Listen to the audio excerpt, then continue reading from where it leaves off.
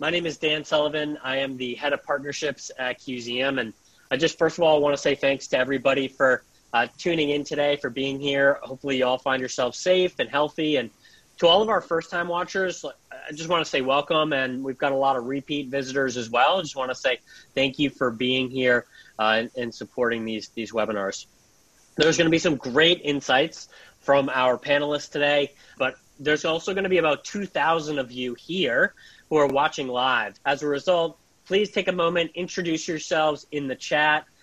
Please also use the Q&A functionality to be able to ask a question, and then you can add a little thumbs up to questions that you're also interested in learning more about. That will help us prioritize the ones that are most pressing for you. We tend to get a lot of these questions, but we'll get to as much as we possibly can. Super glad you're all here. Just want to wish you all another safe and healthy week and a happy Monday. As many of you know, throughout this, QZM has really been committed to providing as many resources as we possibly could to the cultural space during the coronavirus pandemic. And recordings of all of our past webinars are available on the QZM website. They're at no cost. And continuing that trend, we're going to have a part 2 of sorts for today's webinar, which the subject is called Preparing to Reopen, Experimenting with the New Digital Revenue Streams on the Road to Reopening. That's going to be this Wednesday at 2 o'clock. Again, thinking of it as a part 2 to today's conversation. Awesome. Let's get into this. Due to COVID-19, many museums and cultural institutions are facing significant disruptions to revenue with the absence of gate attendance and on-site purchases. From membership extensions, halted acquisition campaigns, canceled events, to public funding cuts, many other traditional revenue streams have also been interrupted. Even as organizations prepare to reopen and welcome their members back, as well as their visitors, traditional events and other common revenue sources, they're becoming diminished, and some of them are even off the table entirely for the time being.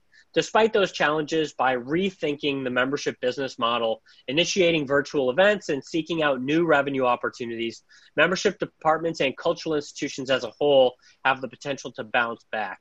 And memberships can continue to be that primary revenue stream. Today, we're going to be joined by Claire Byfield, the Membership Manager and Engagement at the British Museum, Tom Knowles, the Membership Events Manager at the British Museum, and Rosie Seamer, Founder and CEO at 5 Seed Membership Consulting. To all of our panelists, I just want to say thank you for being here. And I'm going to ask you all just to quickly go around the room and introduce yourselves. A little bit about your background, the organization that you're with. Claire, why don't you start us off?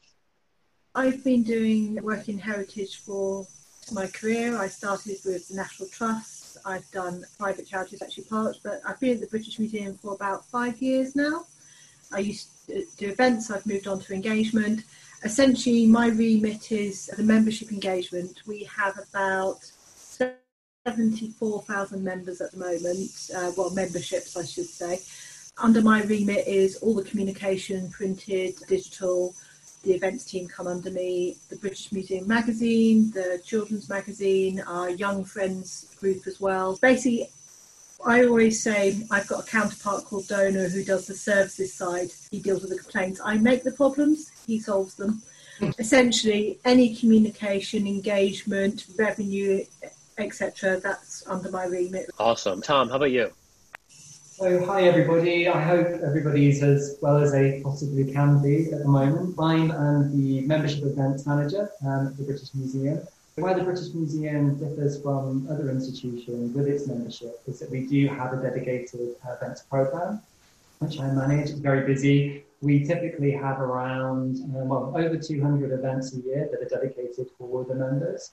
These range from lectures, conferences, tours, big festival type events called members evenings. So it's a really diverse range of events that we work on.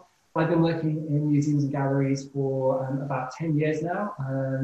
I started at the National Portrait Gallery, then went to the Royal Academy of Art, and as I mentioned earlier, I went to the Paul Mellon Centre, which is an affiliate of Yale University and the Yale Centre for the Study of British Art.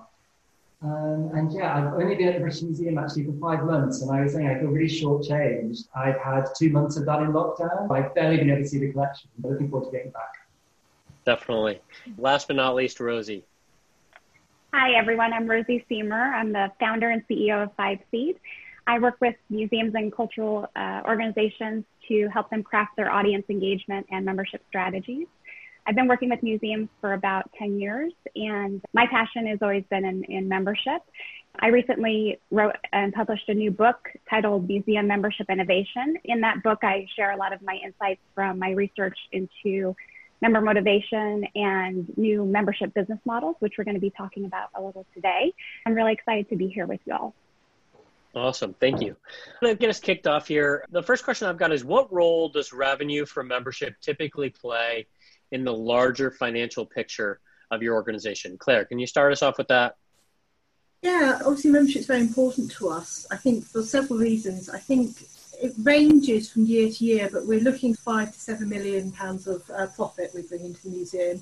And I think two benefits are, firstly, it's unrestricted income. With so many of our donations and trusts and foundations and things, it's very specific what you can spend it on. But the nice thing about the unrestricted, as everyone knows, you can spend it on the toilets if you need it. Very hard to get toilet sponsorship, I've noticed.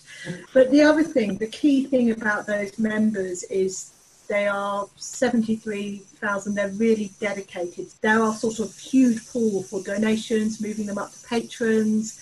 And I think so many of our major donors start off as members. It's quite phenomenal. And that's basically why we treasure them so much, basically. Definitely. This one more to Rosie. In the organizations that you've worked with, how does membership figure into the overall financial health of the organization? On average, membership in terms of total revenue, depending on the organization, ranges from 5%, 7%, all the way up to 13% or more. Less than admissions revenue, which again, depending on your particular organization type, could be 20 to 30% or more of total revenue. But I think where membership has a really important function in terms of revenue is that members tend to be your best customers. They're the ones, as Claire mentioned, they're the ones coming to your events. They're the ones buying at the gift shop, dining at the restaurant, giving additional donations, and advocating for you. Membership's a really important foundational piece of any museum business model. Definitely. And Tom, how about events? Are events, member events specifically, are those large sources of revenue for the British Museum?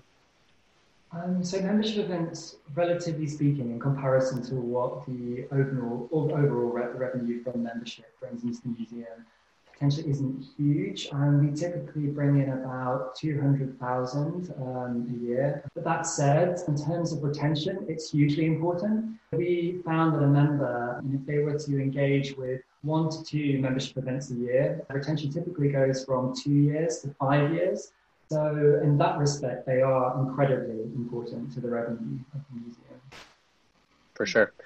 The next question I've got is, how has COVID-19 impacted membership renewals? Will this have any lasting or reverberating fiscal implications for years to come? Claire, can you start us off with that? It's interesting. We're not seeing a massive impact at the moment. Just to give you a little bit of background for the British Museum, because I know this is different in America. Obviously, a large amount of our members are what we call direct debit payers, which means normally we have a 90% retention rate. Our retention rate has gone down. We're looking, I think, about 84 at the moment. It's still good. My feelings is a lot of our members are waiting with the renewals at the moment, because a lot of them are automatic. I think people are waiting to see what we're going to do. I think they're not wanting to leave the British Museum. We do have a good number of those a few hundred, I think, on the list who are asking for refunds and things. But in general, I think what's happening is they are waiting to see when we reopen, and there's a feeling that we will announce something, which is quite interesting because they're not complaining massively at the moment. We're not getting a lot of pushback because we're still in it, if that makes sense. I think as soon as it's over, then there's going to be an expectation of something. And that's the challenge we're trying to address at the moment. What should that something be, if that makes sense? Absolutely. Rosie, what are you seeing on this front? A lot of the organizations that I'm talking with, they are seeing their membership renewals hold fairly steady as well. Those that have a high number of value-oriented members who primarily joined because they wanted to get free admission or a discount. Those members, they are starting to see some attrition for those folks. But for the most part, I think a lot of the more mission-oriented members are doing their part to stay involved with the organization, and they understand that they're an important revenue source for the organization, so they want to keep contributing. Of course, we know that the economy is very fragile and a lot of people are struggling right now. Some organizations have put in place the offer to allow their members to put a pause on their membership. They're not completely canceled, especially for those organizations that offer monthly payments. Unlike in the UK, we don't have the benefit of people signing up with direct debit. Here, all the monthly payments are, for the most part, credit card based. So there are some members who are asking that those monthly payments be put on hold, but the organizations that I'm talking with, they are saying that's a pretty small number, which is really encouraging. I think that also a lot of organizations are seeing their members give additional gifts on top of their membership right now, even though they're not technically taking advantage of their benefits in the way that they used to. They're actually contributing at a higher level. That's been really great to see. And I think it's really something that museums ought to be paying attention to in terms of who are those people who are giving and who are staying loyal and renewing, because those are going to be some of your best loyal patrons going forward. Definitely. And while we've got you here, the first question I've got also is, how has COVID-19 impacted membership acquisition efforts? Can you just talk briefly about that? Sure. Well, I have talked with some organizations who have put their acquisition efforts on hold. And while everyone was waiting to see what the duration was going to look like for closures, and of course, depending on if you had big exhibitions coming up, they didn't want to go out announcing those if they didn't know when they were going to be open. But actually, it's been great to see a few organizations doing some acquisition efforts already. What we're seeing is that those organizations that are doing it are starting soft with email only or digital, holding back on making a big investment in terms of a direct mail acquisition, and using that as a gauge to see how people respond, and then preparing for plans to do a bigger acquisition once they have a better idea of when they'll be open. Definitely. And Claire, how about on your side? How are you handling acquisitions? We're not doing anything active for them at the moment. Our main acquisition, because obviously the British Museum is a free museum, but one of the benefits of membership is you get into this special exhibitions for free. For us, our special exhibition programme is the real draw. We are aiming to reignite that again in September. As soon as that happens, our plan is to keep hold as many as we can, and then we can ramp up again to make up the downfall and increase that as soon as we have that exhibition programme to bounce off of almost. I think we're looking at mailings and things to lapsed members and things so forth. If we've lost you within the last year, we're going to be going after you again quite heavily, I think, as soon as September comes around. But until then, it's not a useful type place for us to put our resources or effort into, really.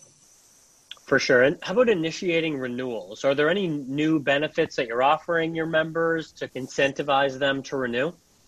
I think we're being much softer in our wording with our lettering. We're reminding members that it is a donation, it's not a transaction, because obviously in Britain, I don't know how they do it in America, but we can gift aid it, which means we can reclaim tax on everything as long as it's a donation. We are trying to ensure, one of the things we're trying to get done at the moment is digitalising the back catalogue of our magazines, the last 30 or 40 years worth.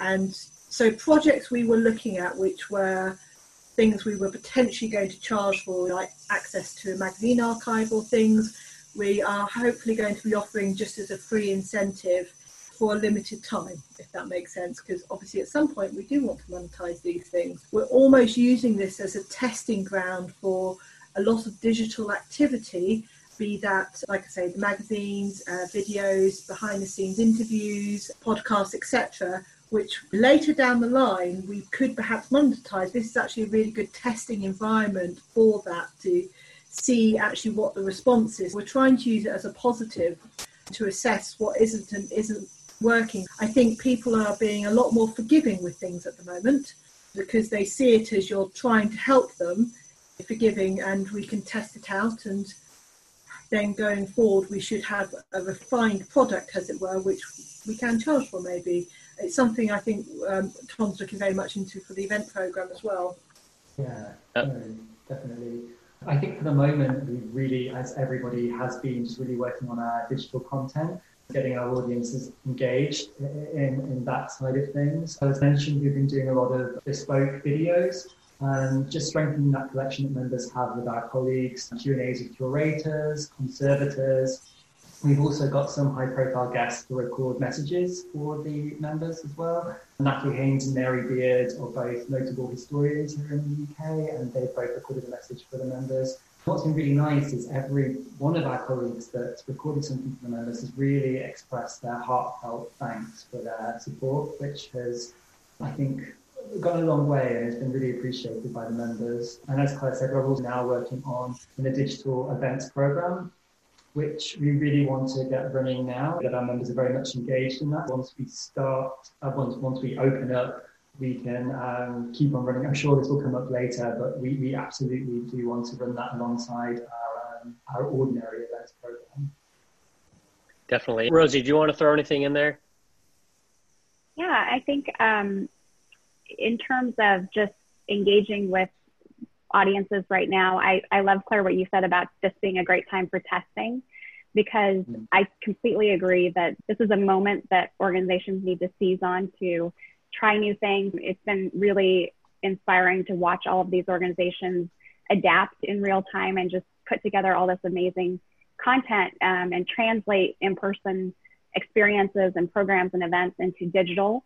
And then push content out. I think a lot of organizations have been repackaging and repurposing content that maybe was available for educators, for example, and then putting that into place for parents who are now homeschooling their kids.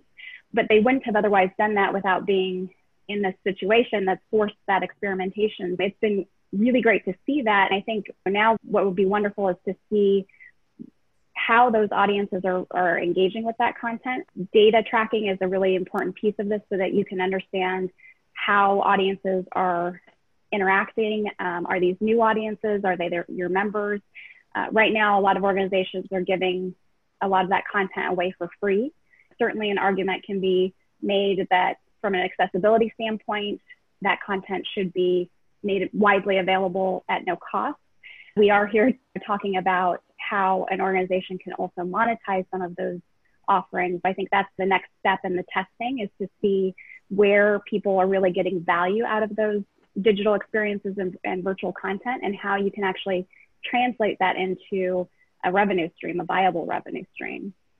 This is really where this concept of being agile comes into play, where you take on a project, you experiment a little bit with it, you see how things go, and then you tweak the knobs and figure out which way you want to either double down or pivot to. Yeah. And this is something that obviously the tech world has been doing for a long time. But anytime it comes to experimentation, if you can't measure the effectiveness and the success of that, then you need to figure out a better way to be doing that. Another question, how are memberships being priced right now? How has this changed over the last couple months? Have you seen any changes to pricing? Rosie, do you want to start with that, and then Claire? Sure. Yeah, a lot of organizations are, of course, offering extensions to existing membership, which, depending on how you look at it, could be, as part of pricing of membership. That is definitely going to, I think, continue. Some organizations are offering those extensions even 6 months out, just not knowing when they're going to be able to reopen and allow members back in. The other really interesting thing that I've been seeing is an introduction of monthly payments for membership. The San Antonio Zoo, for example, just launched in April a new monthly payment option for essentially an entirely new kind of membership offering. They're having great results with that because it's $3 a month. And that's really affordable. It's something that I think audiences can say yes to very easily. That is a great pricing strategy in terms of making membership affordable. We are seeing some organizations starting to offer discounts for membership. I would caution about doing that just yet, but there's a way for you to offer other types of incentives, like an extension, like a virtual experience, or some other type of benefit for members who join or renew to have special access when doors do reopen, rather than discounting, because I think that can really damage the integrity of the price of membership. And it's really hard to get back to the actual cost of membership. If you start discounting, it's hard to get back to that price point originally that you were at. For sure. Claire, how about on your side? Well, I 100% agree with that. We have a policy if we never discount the membership purely because it undermines its value, essentially. We hold that it is really good value, etc. And it's associated with the British Museum brand as well. You never want to undermine that. Essentially, usually we put our prices up, we assess if we're going to put prices up in April every year. This year we didn't, for obvious reasons. We kept the price the same, which we saw as a benefit. We may reconsider that once we reopen or depending on the exhibitions. We are basically monitoring at the moment. So when it comes to extensions and so forth, a few of our counterparts like the Tate have said a 3-month extension. We're not doing that because essentially as soon as you say we will extend, you're extending for the whole period. And until we know exactly when we're reopening, because if suddenly we're having to offer a 4-6 month extension, we're talking millions. And that's huge. I think our feeling is not everyone's necessarily going to want an extension, so there's no point in offering it. What we are saying to people is if you are finding this a huge financial burden, well, we're doing it as in firstly thanking everyone for their donations, and if you're finding a problem, get in contact with us and we can discuss it. We're treating it almost like an opt-in. If someone wants an extension and the option is they're going to cancel, we will give it to them. But a blanket-wide extension I don't actually think is necessary. That sounds a little unfair if I get in contact with you, but I think genuinely there's some people who are more than happy to give to the institution. There's quite a lot of philanthropic, never quite say that word, sorry, people out there. I don't think blanket sweeping statements are appropriate, not until we know exactly when we're opening and what is going to happen, and you can assess the full financial impact of that on your institution. Absolutely. And I think that brings on another interesting question, which is when are your organizations planning to start welcoming back your visitors, your members? At what capacity? What does that look like? Claire or Tom, do you want to start us off with that? Oh, God. I think we're behind yourselves in the US in that I think the very earliest that we will be able to open it would be the beginning of July. We're still not sure how that would look, how many people were going to be able to access the museum. We do absolutely want to give a really warm welcome back to the general public and especially to our members who've been so supported through this period. As Claire mentioned, there is the feeling that some form of compensation will be expected for the members for staying loyal through this period. So one way that we're thinking of doing that is through events rather than giving discounts or anything like that, but putting on lots of free events and activity to help reanimate the space, to reintroduce the members back to the collection, which will be relatively cost effective as well, rather than the major impact that discounts would have. Definitely. With regards, I was going to say, with people coming in, ironically, almost will self-regulate to a point because 80% of the visitors to the museum in general are foreign, so international, and essentially we're probably not going to get those back straight away. We are going to limit that number of the museum quite significantly. What we are looking at going forward is our special exhibitions as they were are set to timed ticketing, and conveniently when we plan how many people can go in an paid for exhibition every 10 minutes, we base that on everyone having a 2-metre radius. As anyone knows, in an exhibition people never have a 2-metre radius, but theoretically, our calculations are based on that. The British Museum is absolutely massive. I don't know how many people, we've got hundreds and hundreds of galleries, quite literally. We're looking at the moment how to segment our galleries into, the larger ones or groups of small ones that we can design routes around. And I think the reality is we're going to have to treat each cluster of galleries in the same way we treat a special exhibition, which is timed tickets and things round those spaces. Having said that, obviously when we're trying to entice members back without a special exhibition, we're basically saying, why not come back, but we're going to make you queue, we're going to make you go around this in a set order. That's not as enticing as we'd like. We are looking at how to make it more enticing. Do we have trails? Do we create new audio tours that set these routes out so people are following these routes round? As Tom was saying, particularly for members, do we have a day where we have solo musicians in the galleries to make it a really special atmosphere for members that day coming in, to give that incentive of why should I come back under this? This is the reason. We are also, one of the things we're looking at with this is trying to put this down as a positive, actually, because obviously from our point of view, the British Museum is usually really crowded. We talk about going to see the Rosetta Stone. Good luck if you think you're ever going to get near enough to see that thing. I think marketing-wise, particularly to members, we're going to be putting it to them as it's going to be quieter. There's going to be absolutely limited number of people in the galleries. This is your best chance to see some of these wonderful things without lots of screaming school children around you, for instance. One of the pet hates of our members is school children. We try to explain that they are important to come as well, but they don't believe us. But with that in mind, it is important for us to look at having members' days, but also should we have certain mornings where it is going to be family orientated, where the trails will be focused on children. They're going to go round, and a lot of our older members are quite nervous when they think about, if I'm going to be going surrounded by children, particularly in this atmosphere, who maybe aren't going to respect the 2 meters and things as much. Separating those groups out so they are within how they feel comfortable environments. So you've got families who feel they're comfortable and that it's a family-friendly time, and older people, etc. We're just in the process of starting to plan this, and like I say, with such a huge museum, it's quite hard because we're going to have a lot of extra staff to enforce these routes and things like that. But maybe that we say for the first half of the day you can book the lower galleries, and then second half it's the upper galleries, etc.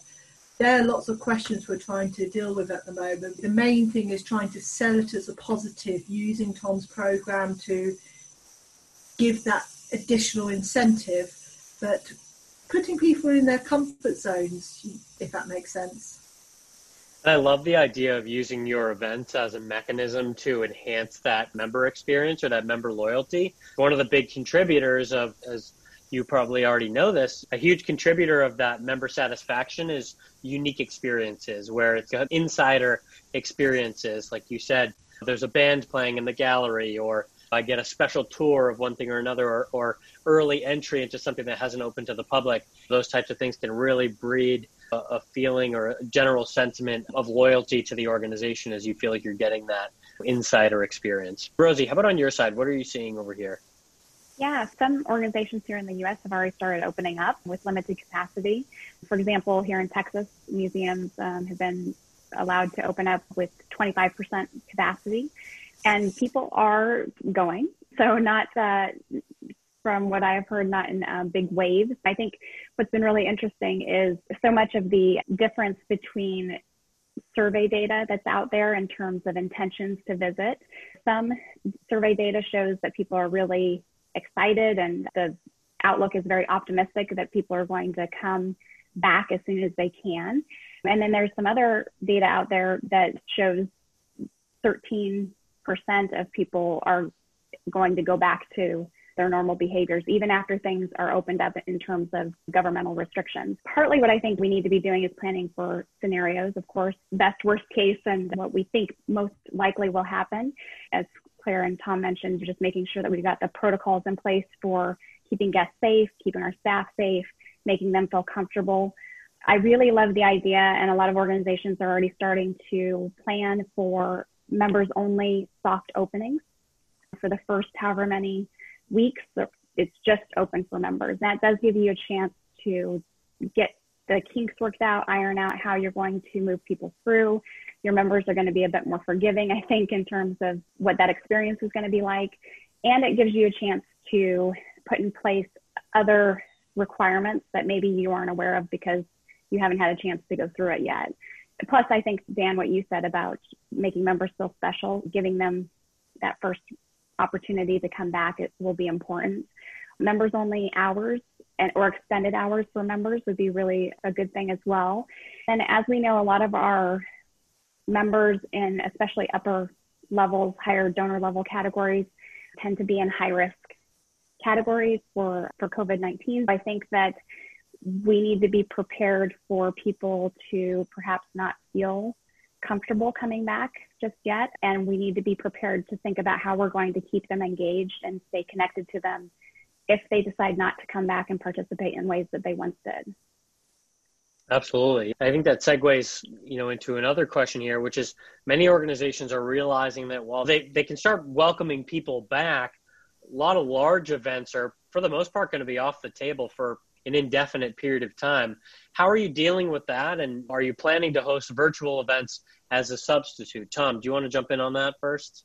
Yeah, sure. This is something that we're absolutely thinking about at the moment. Our lectures and conferences are the biggest thing that I think will be hit by this. We ordinarily have 2 conferences a year and 2 lectures a month, and they're really our big earners for the events program.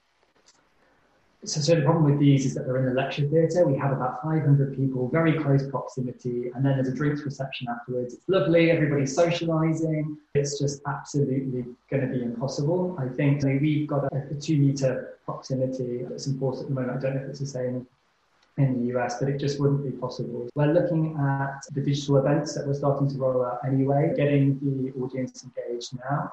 Then once we open and we potentially can't go ahead with our lecture program, we can still go ahead with our digital lecture program. And actually, although it makes lots of problems, it could potentially help us out further along down the line. At the moment, the events that we're running are free. I think next we're going to potentially ask for a donation. Then once the museum opens and we have something else to offer, we'll be able to start charging for them. Capacity is always something that we really struggle with because our events really always book up, and we've got that finite number, 500 people that can come to our events, and lots of people are disappointed, especially if you've got a specific speaker that people are really keen to see. If the digital events are successful, we've got our audience engaged and involved with digital viewing already, we could potentially expand the capacity and get some additional revenue as well. If it's not the same price as the actual live event, but we could start charging a nominal fee for a digital engagement. It also does help with regional partners, so people that might not necessarily be able to use the museum very often, and they could still have additional benefits digitally, and also our international audiences. It's been so nice actually with digital correspondence at the moment. We've been working on some programming for young friends. I'll do a shout out to my colleague Celine, who's doing an incredible job at that. And we've had people messaging us from LA and all around the world, sending in pictures of how they've been getting involved with our digital program. So it actually shows the potential of this as well. And now I think our audience does really appreciate and puts value on a digital event as well. And they're also more tech savvy. Absolutely. Claire, do you want to add anything on there? Yeah, I think the reality is this has done us a favour in a way, because whereas before we had an older demographic for our members who thought Twitter was the devil, have now been forced and taught by their children and grandchildren how to use Zoom and things. It's done that hard job for us. I think the main thing going forward is the reality that they are really enjoying this digital content and everything, and that when things go back to normal, it's not going to be normal. They are going to want this to continue. I'm very aware that everything we're doing now, it's not suddenly stopped. We've got to somehow fit this into our new normal. As Tom says, we're not just going to go back to normal lectures. Lectures are going to be forevermore live lectures, which are then live streamed, available as an archive and things like that. And it's totally going to change the expectations of our members. I think it's also giving us that concept of developing equivalent of a digital membership, whereas it's not something you necessarily want to offer as the norm, because obviously that might be cheaper than a full-fledged membership. It does give you the option when you've got people. One of the biggest reasons we have for members who want to stop membership is, I've got to a certain age, I can't make it into the museum anymore. So to be able to say, actually, well, why don't you consider downgrading to a digital membership where you'd get your magazine and all these benefits, actually could be a real thing for us going forward, and with our international audience. So that's something we're really looking at developing. This is your ideal testing period, And it gives us the option of an additional product almost, which we will see how that goes. We're trying to work out at the moment what it could or what couldn't include, what the pricing is, etc. Because essentially we've got a whole generation who have miraculously been educated on digital media in 2 months. I thought I was going to literally have the next 5 years trying to introduce our audience to the world of YouTube and live streaming and things. And previously we've been looking at, okay, what sort of technical manuals, how do we make it as accessible as possible? That's almost been taken away from us, which is kind of nice. Yeah, it makes your life a little bit easier. Rosie, did you want to throw some in there too? I wanted to acknowledge, Claire, I think that I love the way that you're thinking about that in terms of creating an entirely new product around your digital offerings, because I think that right now a lot of organizations are still stuck in the traditional membership mindset, of adding things on to giving these digital experiences to existing members within the current structure of the existing membership program. Really what we have here is an opportunity to build something entirely all its own, price it appropriately, and put it out there into the world. I think that we have it here too is a lot of new audiences. You're seeing perhaps a lot of your existing audiences participating and your older audiences being able to engage with digital for the first time. What all of these museums have done over, the last several weeks has been truly amazing. It's opened the doors for a lot of new audiences to have their first experience and first touch with the organization. They may have never walked through the doors before. Trying to think about them in a way that we can be more responsive to what they might appreciate and value and package that.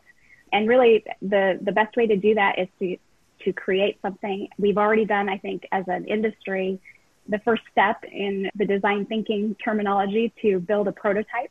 We have these lecture series that have now been transitioned to an online format. We have digital content being sent out, packaged for parents or things like that.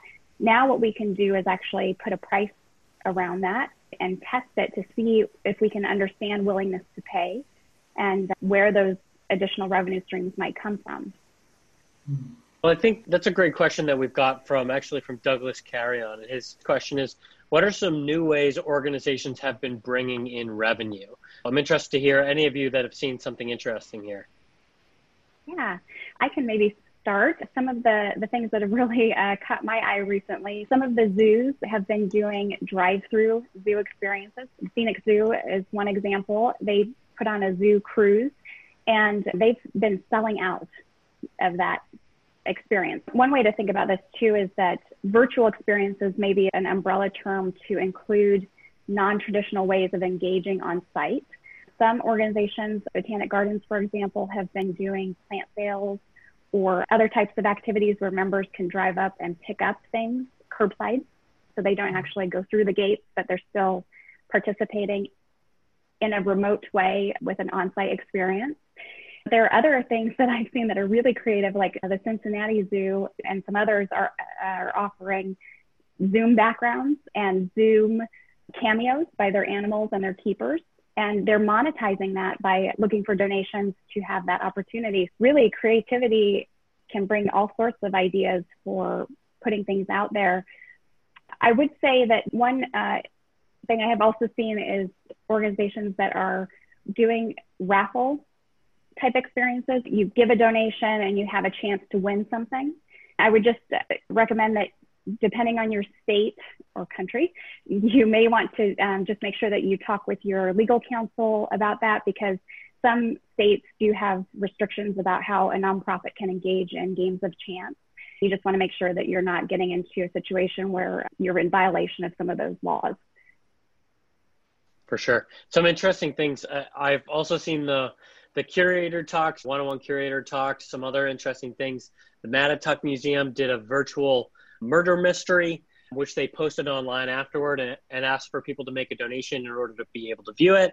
If they're watching, feel free to update us on how that's going. There was another zoo, I think it's the Elmwood Park Zoo, which is doing cameos with their animals. Obviously, not all art museums or history museums can do that, but conceptually, it's just an interesting idea. You can get like 15 minutes with a certain animal and a curator or rather a zookeeper talking a little bit about that animal, and then you pay for the 15 minutes or the 30 minutes. And there's just a lot of interesting things coming out of that. Claire or Tom, how about on your side? Are you seeing any interesting revenue generating opportunities that are outside the box? No, it sounds really, I think mainly everything that the museums are doing, the media and the curator one-on-ones, or the curators walking around the empty galleries for people and all these sorts of things, they're not being offered as revenue things, they're being offered on a donation basis, because I think the main focus has been purely keep that engagement, keep that retention, and as soon as we're back to normal, we will come for your money.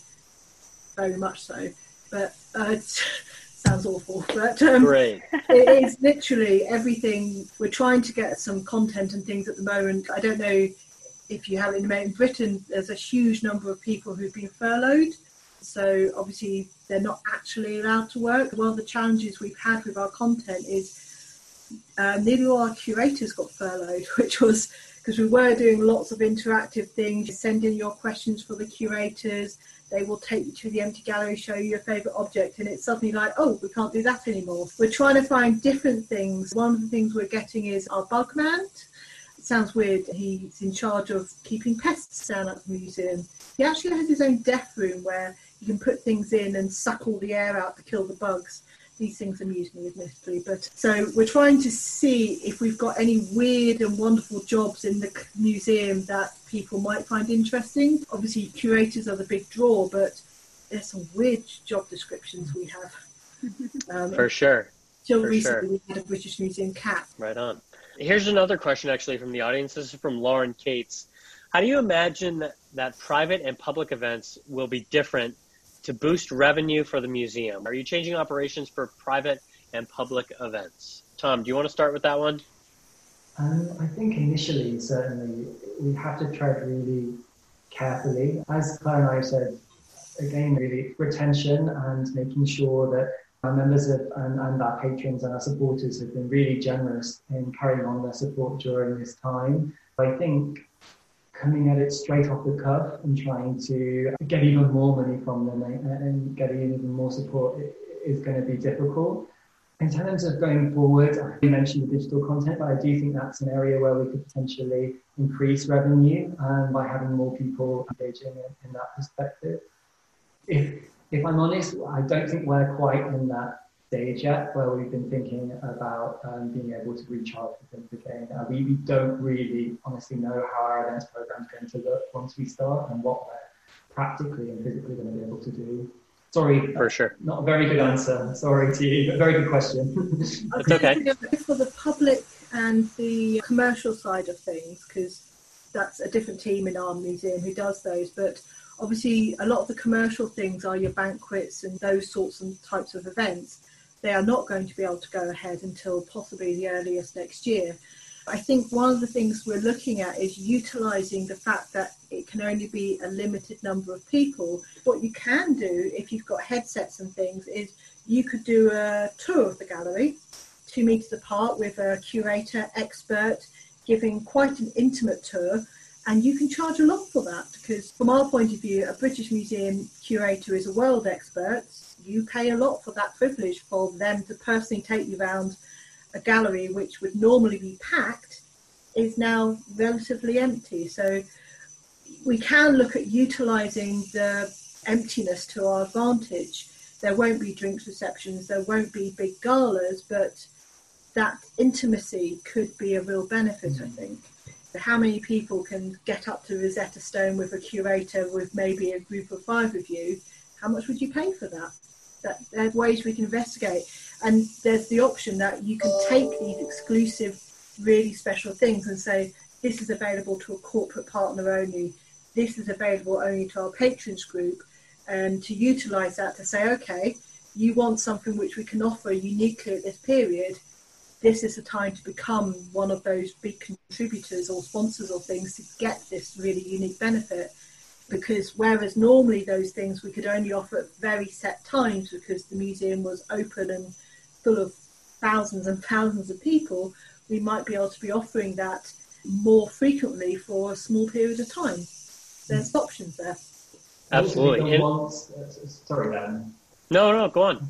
I was just saying the wants there as well. As we were talking earlier, I think people are desperate to, change their environment, to interact with the arts, and everybody's feeling quite stifled at the moment. So I think the appetite is really there at the moment, and that can absolutely be used.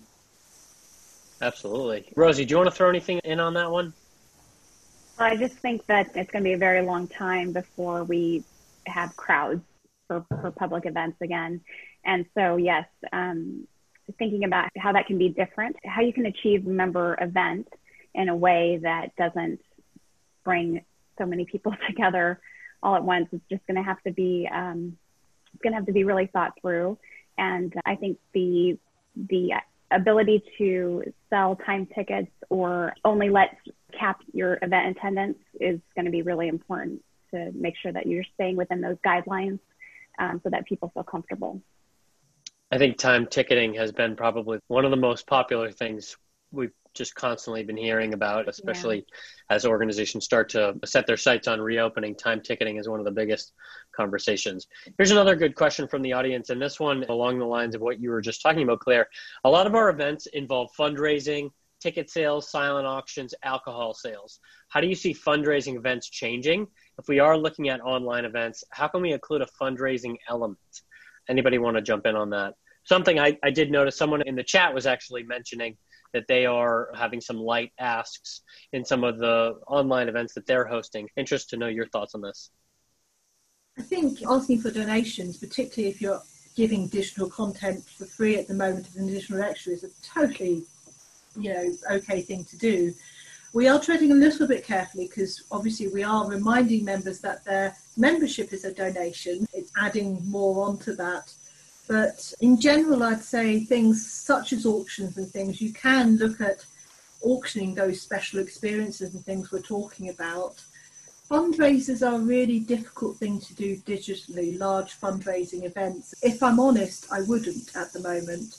It sounds a weird thing to say, but it's something I would save until you can open it and do it properly.